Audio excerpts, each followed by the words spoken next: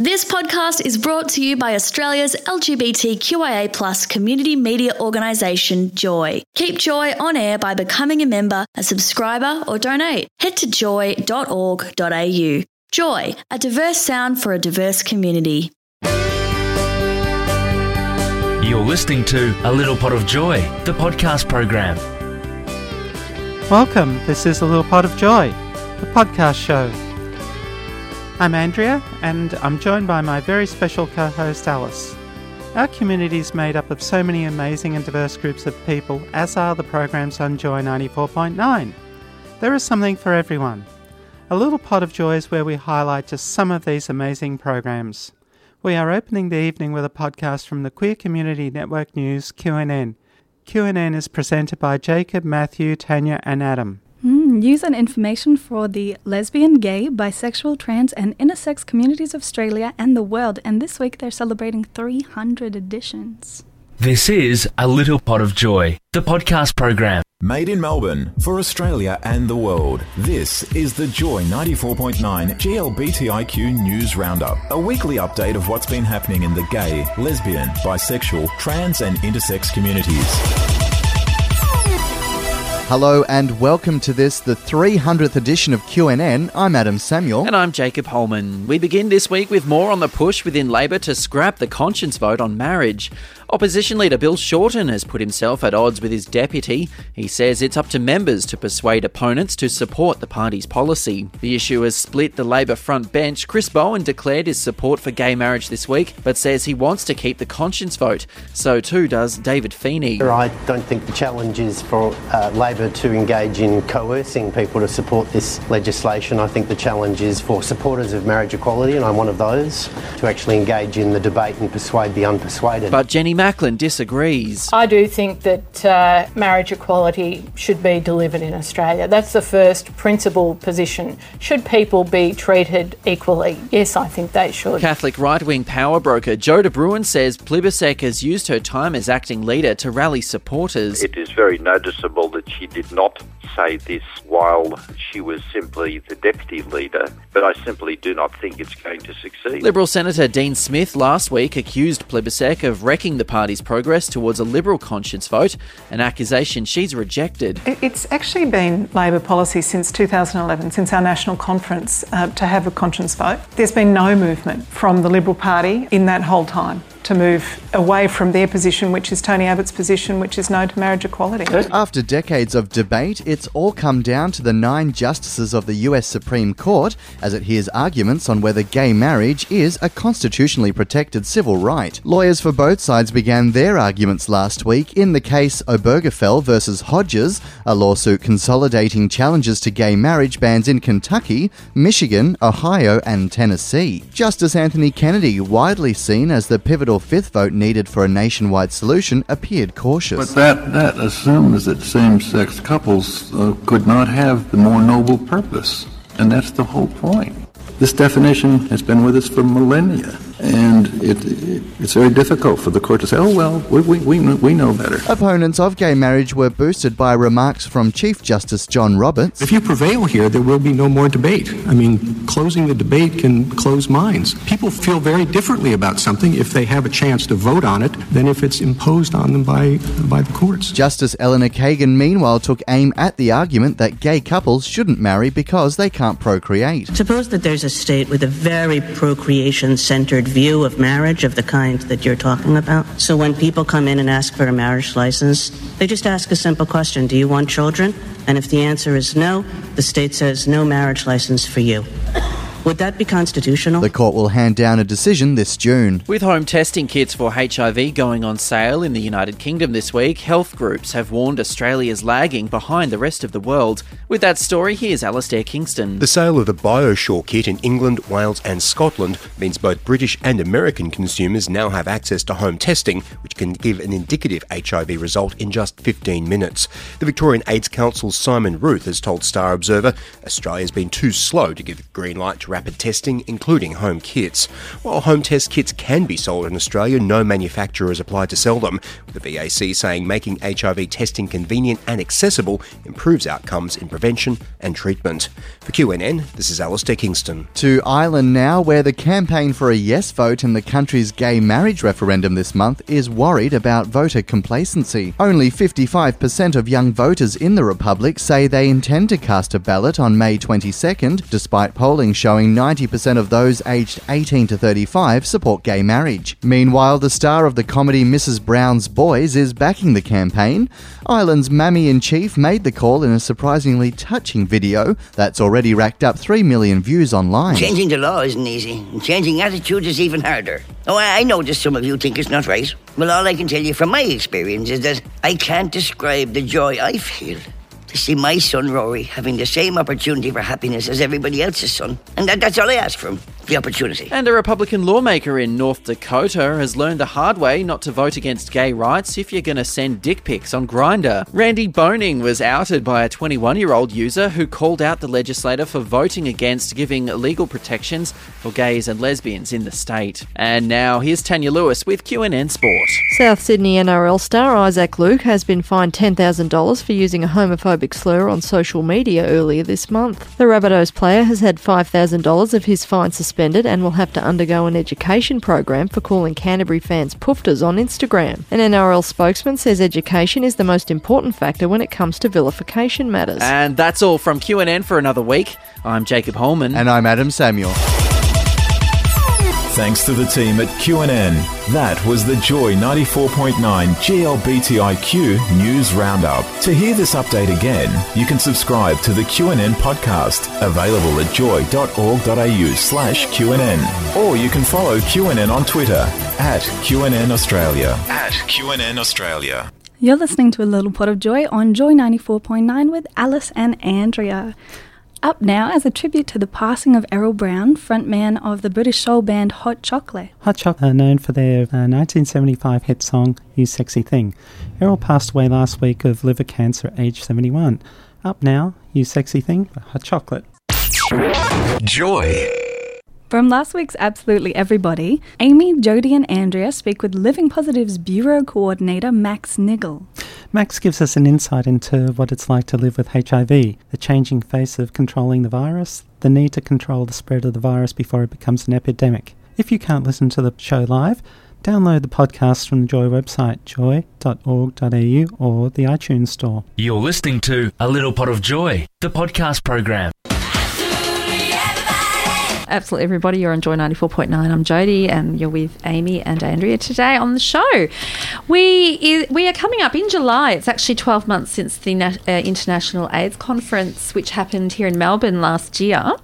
On Sunday, the 17th of May, there is, of course, the International AIDS Candlelight Memorial, which is, again, to raise awareness around people living with HIV. And today we have in the studio Max Niggle from Living Positive Victoria. How are you, Max? Very well, and thank you for inviting me in today. It's our pleasure. Thanks for coming in. So 12 months ago was the conference, or coming up to, it's a couple of months off that, but it was quite a momentous occasion for Melbourne to have such a big contingent of people coming from around the world for that conference. You were obviously there. What impact has the conference, or what were the ramifications from having the conference in Melbourne have you seen roll out from last year? I think one of the biggest things that came out of it was the joint declaration by the federal and state health ministers around the goals that we seek to achieve, and that is to stop HIV infections, to stop for the diagnosis of AIDS, but also to challenge stigma and discrimination. So not only that, the conference really highlighted to Melburnians and to Australians that HIV is still here. You know, it's not just buried in the background as if no one needs to worry about it. And increasingly we are seeing more heterosexual transmissions here in Australia, especially in far north Queensland and in WA, partly based upon the fly-in, fly-out mining booms, and also the people's propensity to go off to Southeast Asia and other countries where HIV is far more prevalent. So there's 27,500 people living with HIV in Australia. Approximately, yes. Approximately. I think it's really important to differentiate again, as we were discussing before, is that there's not many occurrences of AIDS in Australia anymore. It's really the HIV virus which people are living with and is largely controlled these days. Can you talk a little bit about the difference there? Yeah, so HIV is obviously what people do contract if they come in contact with HIV from another partner. The most important point to make here is that with the medications that are now available, people living with HIV are highly unlikely to be able to transmit the virus in any, whether it's heterosexual or homosexual sex. And that, of course, is a really powerful message that we are not, to use a stigmatising word, infectious. And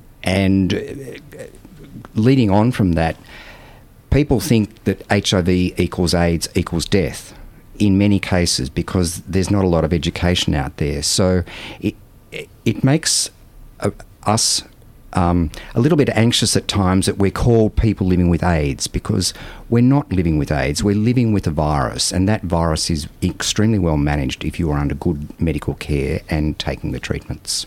We were talking about the stigma around people living with HIV. Now, you yourself have lived with HIV for 30 years, I believe. That's correct, yes. So, yeah, that's quite a lifetime of experience for you.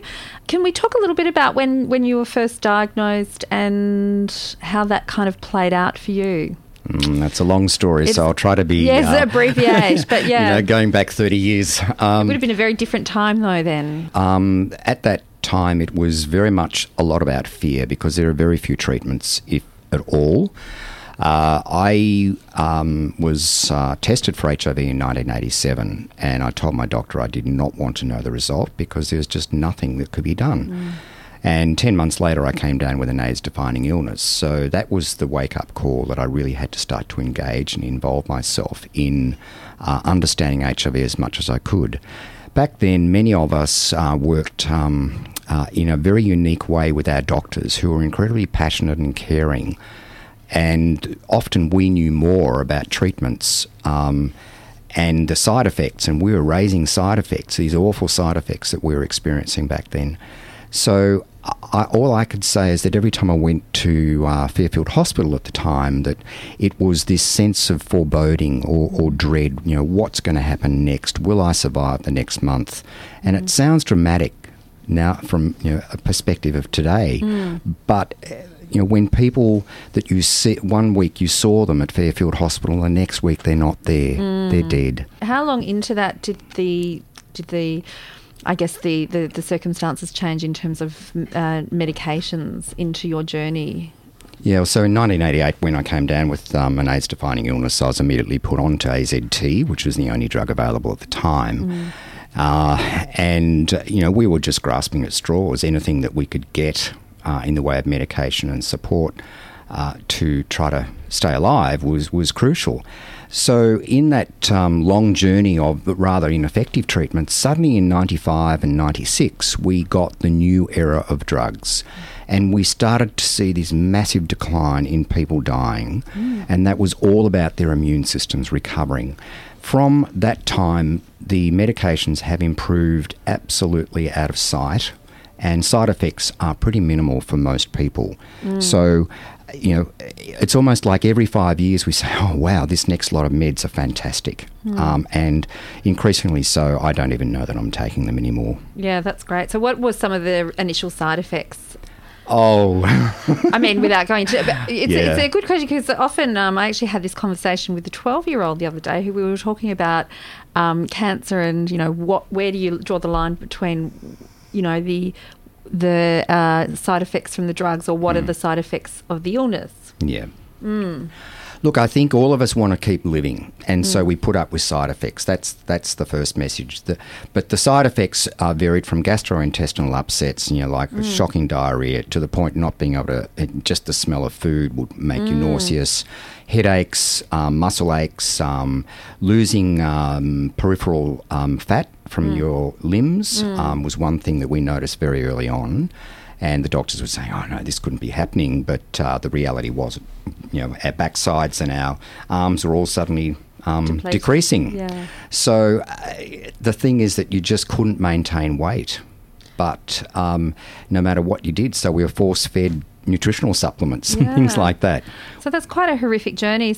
Andrea, you were just talking about some of the broader facts about HIV that people need to be aware about. I think I was so surprised about the prevalence of where AIDS is actually starting to turn up now. And you mentioned Northern Australia, and I didn't actually really realise what you meant by that. And also the fly-in, fly-out crews working in Western Australia and the northern part of Australia as well. And I was just wondering if you could sort of touch on a little bit more detail there. Sure. Well, first of all, Papua New Guinea is our nearest neighbour, and there's a lot of people migrating across the Torres Strait into far north Queensland. But it's not just about Papua New Guineans. They're actually coming here sometimes for treatment because they can't access it at home. But more importantly, we're finding in Western Australia and far north Queensland that the diagnosis of heterosexual men in particular is increasing at quite a rate. And in fact, Western Australian AIDS Council have really had to refocus their energy on educating mining communities about going off to travel destinations where HIV may be more prevalent. Is the government doing anything towards bringing awareness towards those particular areas, or is it just something that's just happening?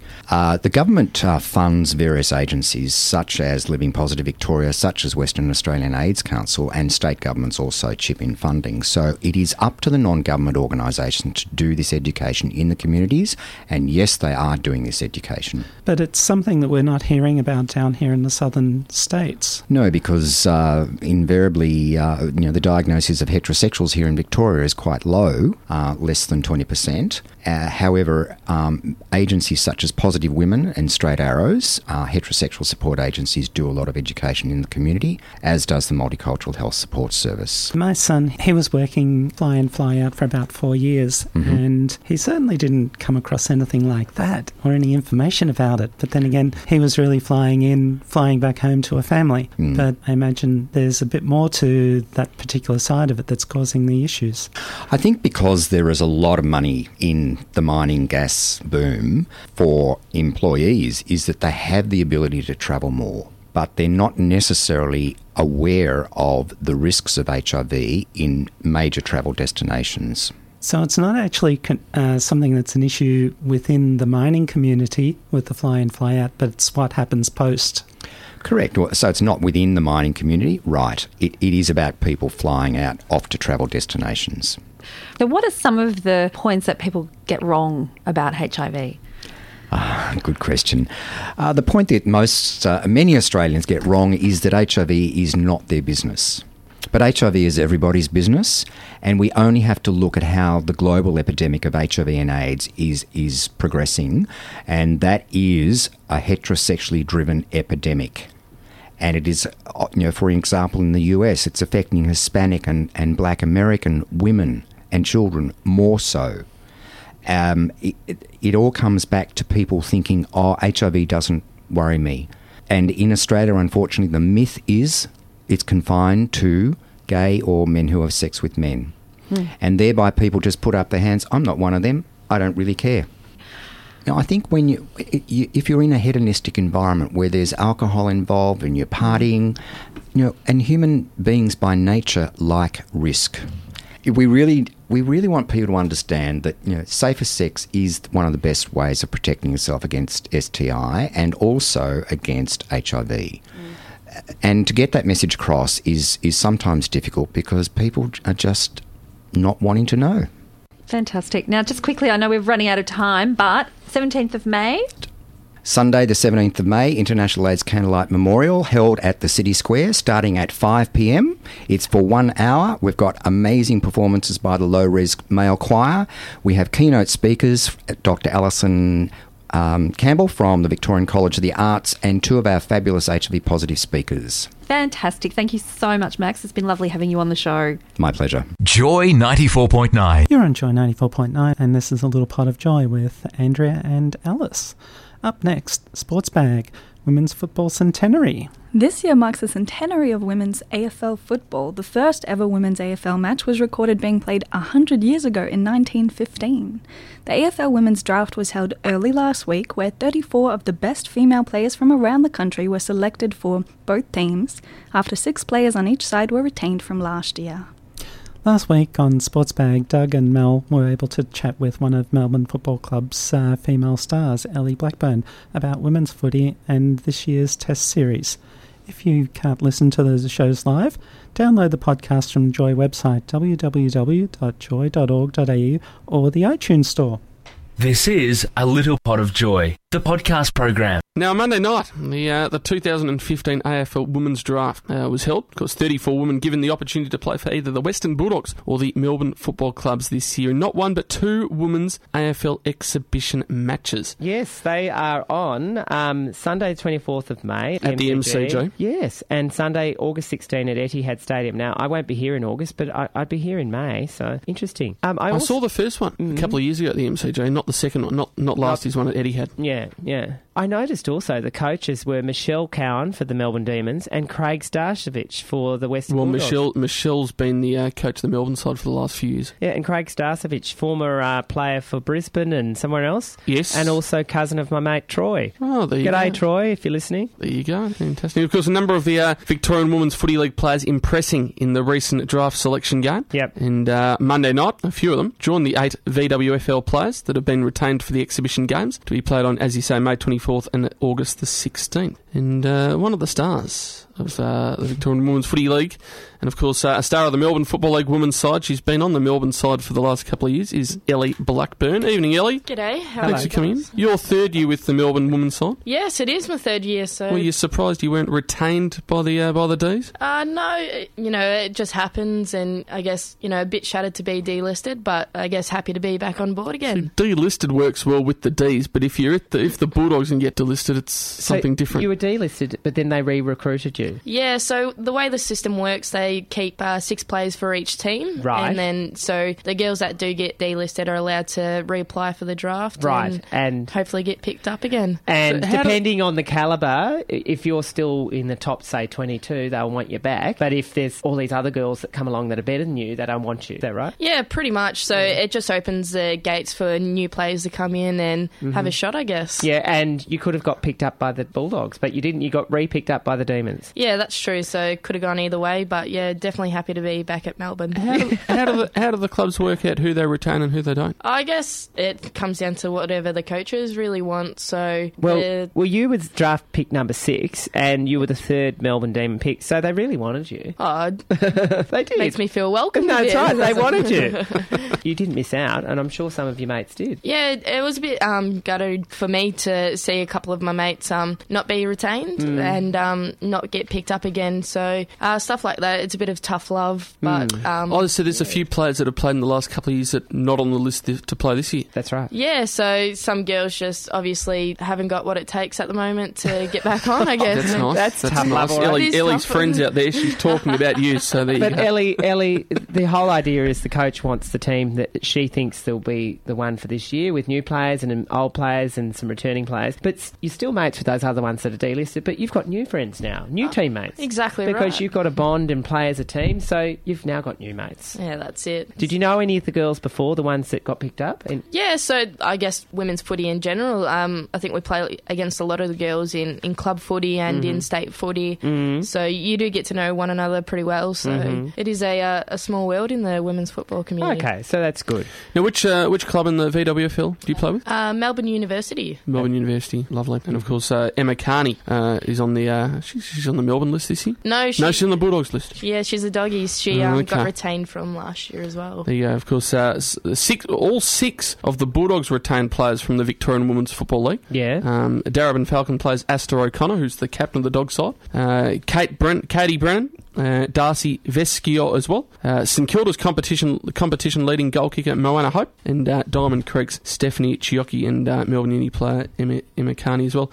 Daisy Pearce, who's the reigning Premier Division Helen Lambert medalist and Darebin Falcons premiership captain, retained by the Melbourne Footy Club. We've spoken to Daisy before. We have indeed, and of course along with her premiership teammate Melissa Hickey as well. Now, it's a very exciting time for women's football, Ellie. It's 100 years since the first recorded women's AFL match. Yeah, that is a long time, isn't it? It's good to see how far women's footy has come in that amount of years. It's very exciting. It is. 100 years. 100 years. I didn't realise women have been playing that long, but they have. Do you know the very beginnings of it? Have you been told the history? I've probably heard a little bit about it, but don't know too much. Well, tell us what you know. But I guess it was probably not many games played back then. It No. might have been maybe a couple of games. Maybe the boys were off at war and the women started playing, because this is Gallipoli 100 years right now. Yep. So the men went off to war, so the women played footy. Maybe. I don't know. I'm just guessing. Could have worked like that. Could have worked like that. I reckon it's a chance to celebrate how far the game has come. I mean, women's football, it's the fastest growing part of the game. I think there's close to 195,000 girls and women now playing Australian football. Especially through school, they have programs where when you're a 6-year-old at school, well, the girls play the same sport as the boys do. Yeah, that's it. So it's good. I've been through a few of the school programs myself, so yeah, it's definitely good to see that it's at a school level as well as club level outside of school. And I spoke with Dorothy Hisgrove, the AFL General Manager of People, Customer and Community, a couple of days ago, and she was quite excited and very excited about the two matches later this year. But they've spent a lot of time investing directly into female footy club development this year. I think Dorothy said they had 150 new junior and youth teams across the country, and that's a lot. As well as providing access to coaching courses and high performance mentoring as well for the coaches of the women's teams. 2 matches this year for the Melbourne and Bulldogs side. The last couple of years has only been the 1 match. It's kind of a test series this year. It sounds like it, doesn't it? It's good to have the 2 games and on 2 different venues, I guess. So yes, gives the girls more of an opportunity. That's right, the opportunity. And then when you're not playing for Melbourne and you're doing your Victorian Women's Football League, how often are you games? Every week for that? Yeah, every Sunday, except for this Sunday, I guess. So for club footy, we play every Sunday pretty much throughout the... Except for those 2 games. I read somewhere that they're kind of like State of Origin, even pretty though it's much. Melbourne and Bulldogs kind of thing. Yeah, something like that. I read somewhere, Ellie, that there was 9 new clubs that joined the VWFL this year. Yeah, so clubs, I guess, all over the state have joined up, a couple in my local area, so which is good to see that, some girls who I've, gone to school with, I guess, have started to play footy at a local club. That's good. You play for Melbourne Uni, but where do you live? What's your local area? Just suburb? Endeavour Hills. Endeavour Hills, so out in the southeast, and it's a growing area out there for women's football. Oh, definitely. I think it's been a big start for women's football in general because it's where the first youth girls competition started up. I guess in the past couple of years, the competitions, I guess, dropped down a bit in a senior level perspective. So it's good to see a couple more clubs get joined up in that area, and hopefully a few more can join, I guess, the Premier League and be the top dogs of the competition. and you're playing with the Melbourne women's side for a 3rd year running, but you're not a D supporter in the AFL. I've been told that you're a mad Saints fan. I am a Saints fan. It is a bit tough. Is that because they were based out at Casey? No, just in your blood. Who's your favourite player at the Saints? Oh, you probably can't go past Rue, but I do like Maverick Weller at the moment. The former son. Yeah, he's a good tough player, so I like that. So it's really good. It's good to have some tough players in our team. Well, they need to because they can't win a game. They had a good win over Gold Coast in round 2. Oh, that's true. They've won 1. But that was Gold Coast. Gold Coast is zipping 3 at the moment. Well, they're Gary Ablett-less. Well, that's it. Not for the first 2 matches, only for the 3rd match. Well, they're not going very well. No. Rodney Eade could be on thin ice, Sharon. Who knows? I thought the Saints were okay against Collingwood in the first half last week. Yeah, the first 5 minutes of the game was lovely. The first few goals. Yeah, I was sitting there with Mum and Dad, and Dad's a Collingwood supporter, so I was definitely giving it to him a little bit in that first 5 minutes. Is Mum Saints? Mum is Saint Kilda. You got it from her. I did. There you go. Oh, that's good. Well, I'd rather be a Saints supporter than a Pies supporter. Yes, definitely. I agree. I'd have to agree with that one. Very good. Joy. You're listening to Joy 94.9, and this is A Little Pot of Joy with Alice and Andrea. And up next we have a vignette from the Joy Network, and it's all about HIV and living with the virus. Joy 94.9, we're partner with Living Positive Victoria and got a series of wonderful little stories. And you can head to Melbourne City Square at 6 p.m. on Sunday, May 17th for the International AIDS Candlelight Memorial event in partnership with Living Positive Victoria and the Victorian AIDS Candle, made possible with the support of Joy 94.9. You can listen to the entire series of little vignettes off the Joy website, so go to www.joy.org.au. You're listening to A Little Pot of Joy, the podcast program. Joy 94.9, Living Positive Victoria and the Victorian AIDS Council present the stories of our community, HIV/AIDS in 2015. My name is Alison Campbell. I'm from the north of Ireland, but it's my great joy to live in Melbourne now. I'll spend International AIDS Candlelight Memorial 2015 in City Square, Melbourne, in the company of people who take time to remember those who have died from AIDS-related illnesses and to think about what it is we need to do now about ongoing issues of living with HIV. My greatest discovery from the International AIDS Conference in Melbourne last year is that many of the general public don't think that there are women who are HIV positive. There are women who are HIV positive. You may even know one, but she may not feel able to tell you. She may not feel able to tell you because, while medical treatment has improved, the treatment of people living with HIV is still marked by fear and stigma. Ending this is the task ahead for us all. My name is Charlie Treadway, and I'm a 31-year-old gay male living with HIV in New Zealand. I had the honour of this year being asked to speak at the Canberra Candlelight Memorial, but unfortunately, due to travel logistics, I had to decline. So this year, for me, will be all about reflection, both for the people lost and the people that have paved the road for the easier HIV journey I have today. In my opinion, the number one issue we face as HIV-positive people in a first-world country is the stigma. The fact that in this day and age, ignorance and misconceptions around HIV make it hard to live with transparency and without judgment is the hardest part of being positive for me. My message is pretty simple. I just want everyone to get informed and be open to having a frank discussion about HIV.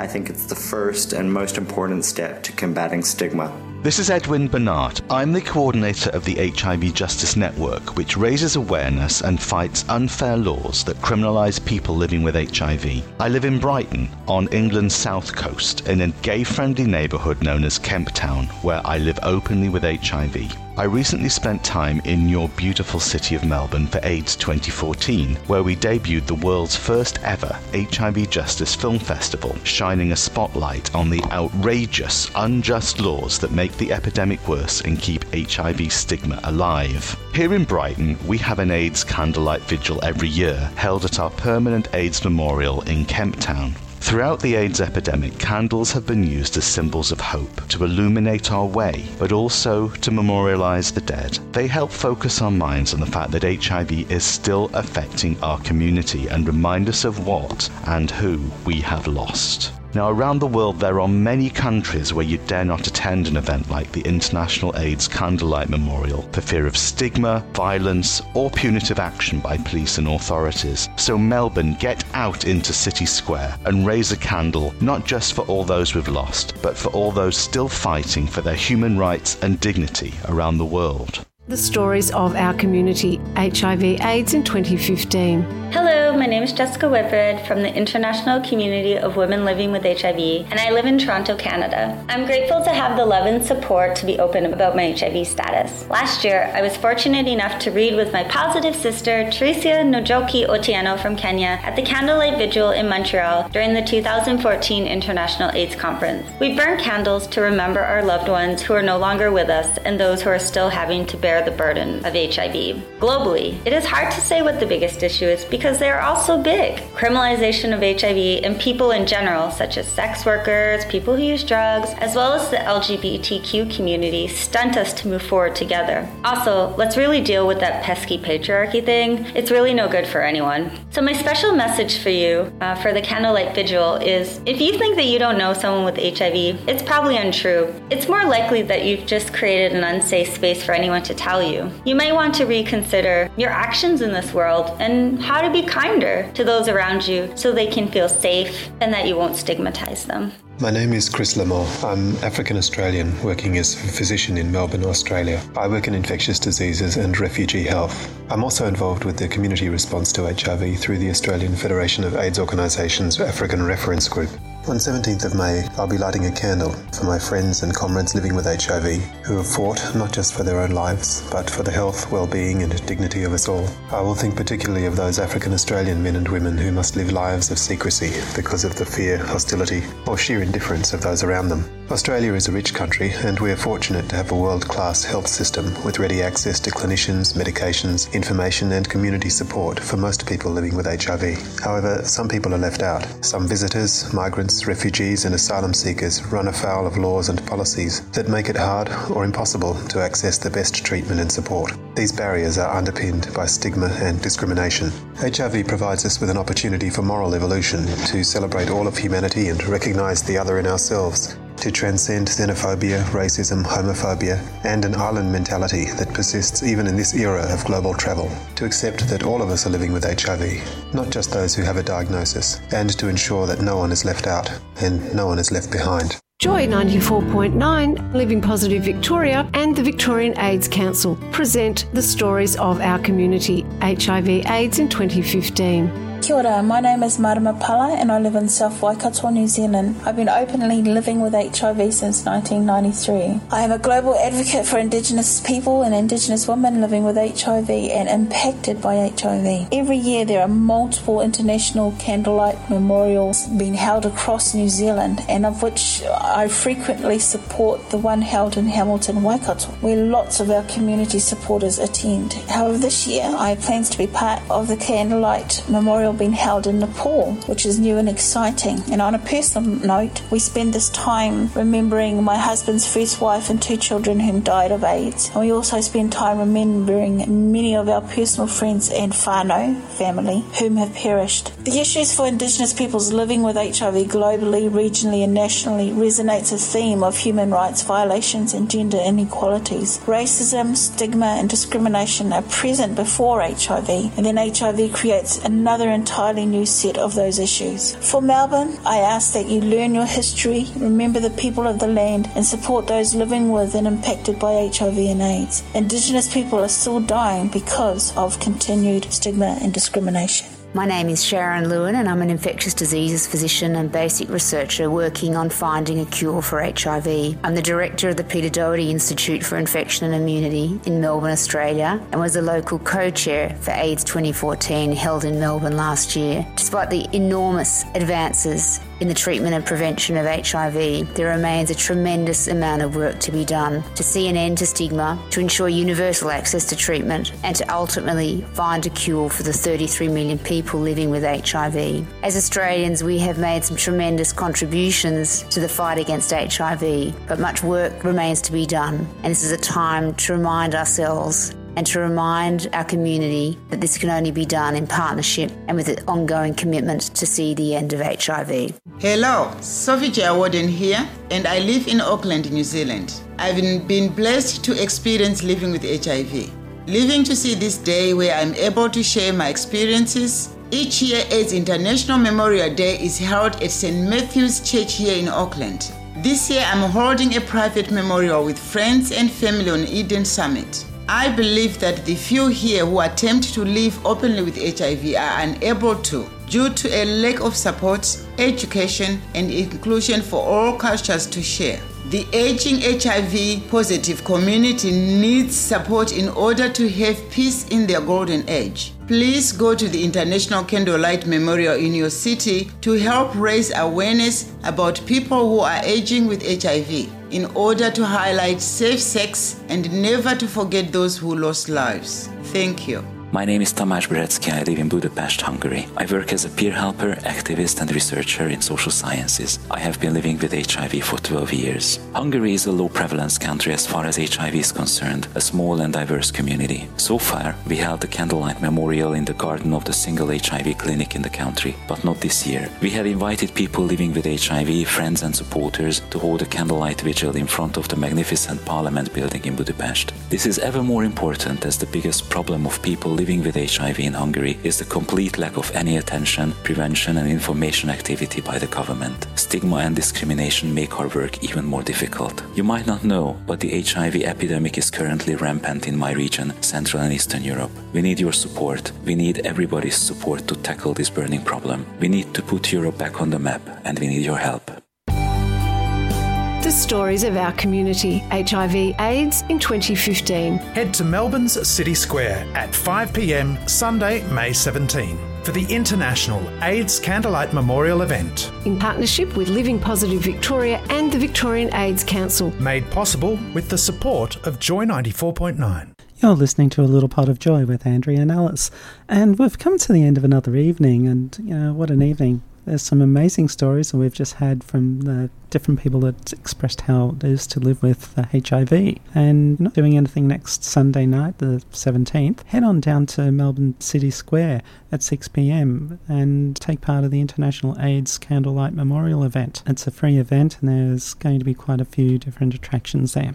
I'm definitely going to be there. As you said, a lot of moving stories, and as we heard, it's still an issue that affects our whole community. And it's something that's just, it isn't something that affects the LGBTI community. It's everybody. When we were listening to Max about the stories from all the people that are involved in the fly-in, fly-out schemes with the mining industry, how they're affected, and how it's actually stretches back so far into the community, and all the people coming down from the north and crossing the Torres Straits, how they're affected. And it's just something that is such a huge cost to the community. It doesn't matter how you look at it. And you were talking about your friend who's a researcher in looking for an AIDS vaccine. That's right. I have a friend who's currently working on her PhD in finding an HIV vaccine, and it's incredibly interesting just how much effort and time across the world is going into finding that vaccine. It's really a mobilizing issue. And there's definitely a lack of funding in some of those areas. And, when you really weigh it all up, how much does it really cost the community and just trying to sweep it under the carpet as opposed to putting money into trying to do the research? That's right. It just it needs to be a priority because it's affecting more and more people. And how have you found podcasting? It's so exciting. I'm really enjoying it, Andrea. Thank you for showing me the ropes earlier. Oh, you're welcome. And you've been an absolutely wonderful co-host. Oh, thank you for having me on the show again. It's so much fun. You're on Joy 94.9 and this has been A Little Pot of Joy.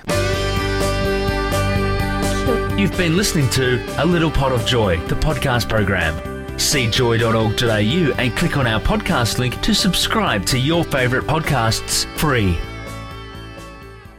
Thanks for listening to another Joy podcast brought to you by Australia's LGBTQIA+ community media organisation, Joy. Help us keep Joy on air. Head to joy.org.au. Joy, a diverse sound for a diverse community.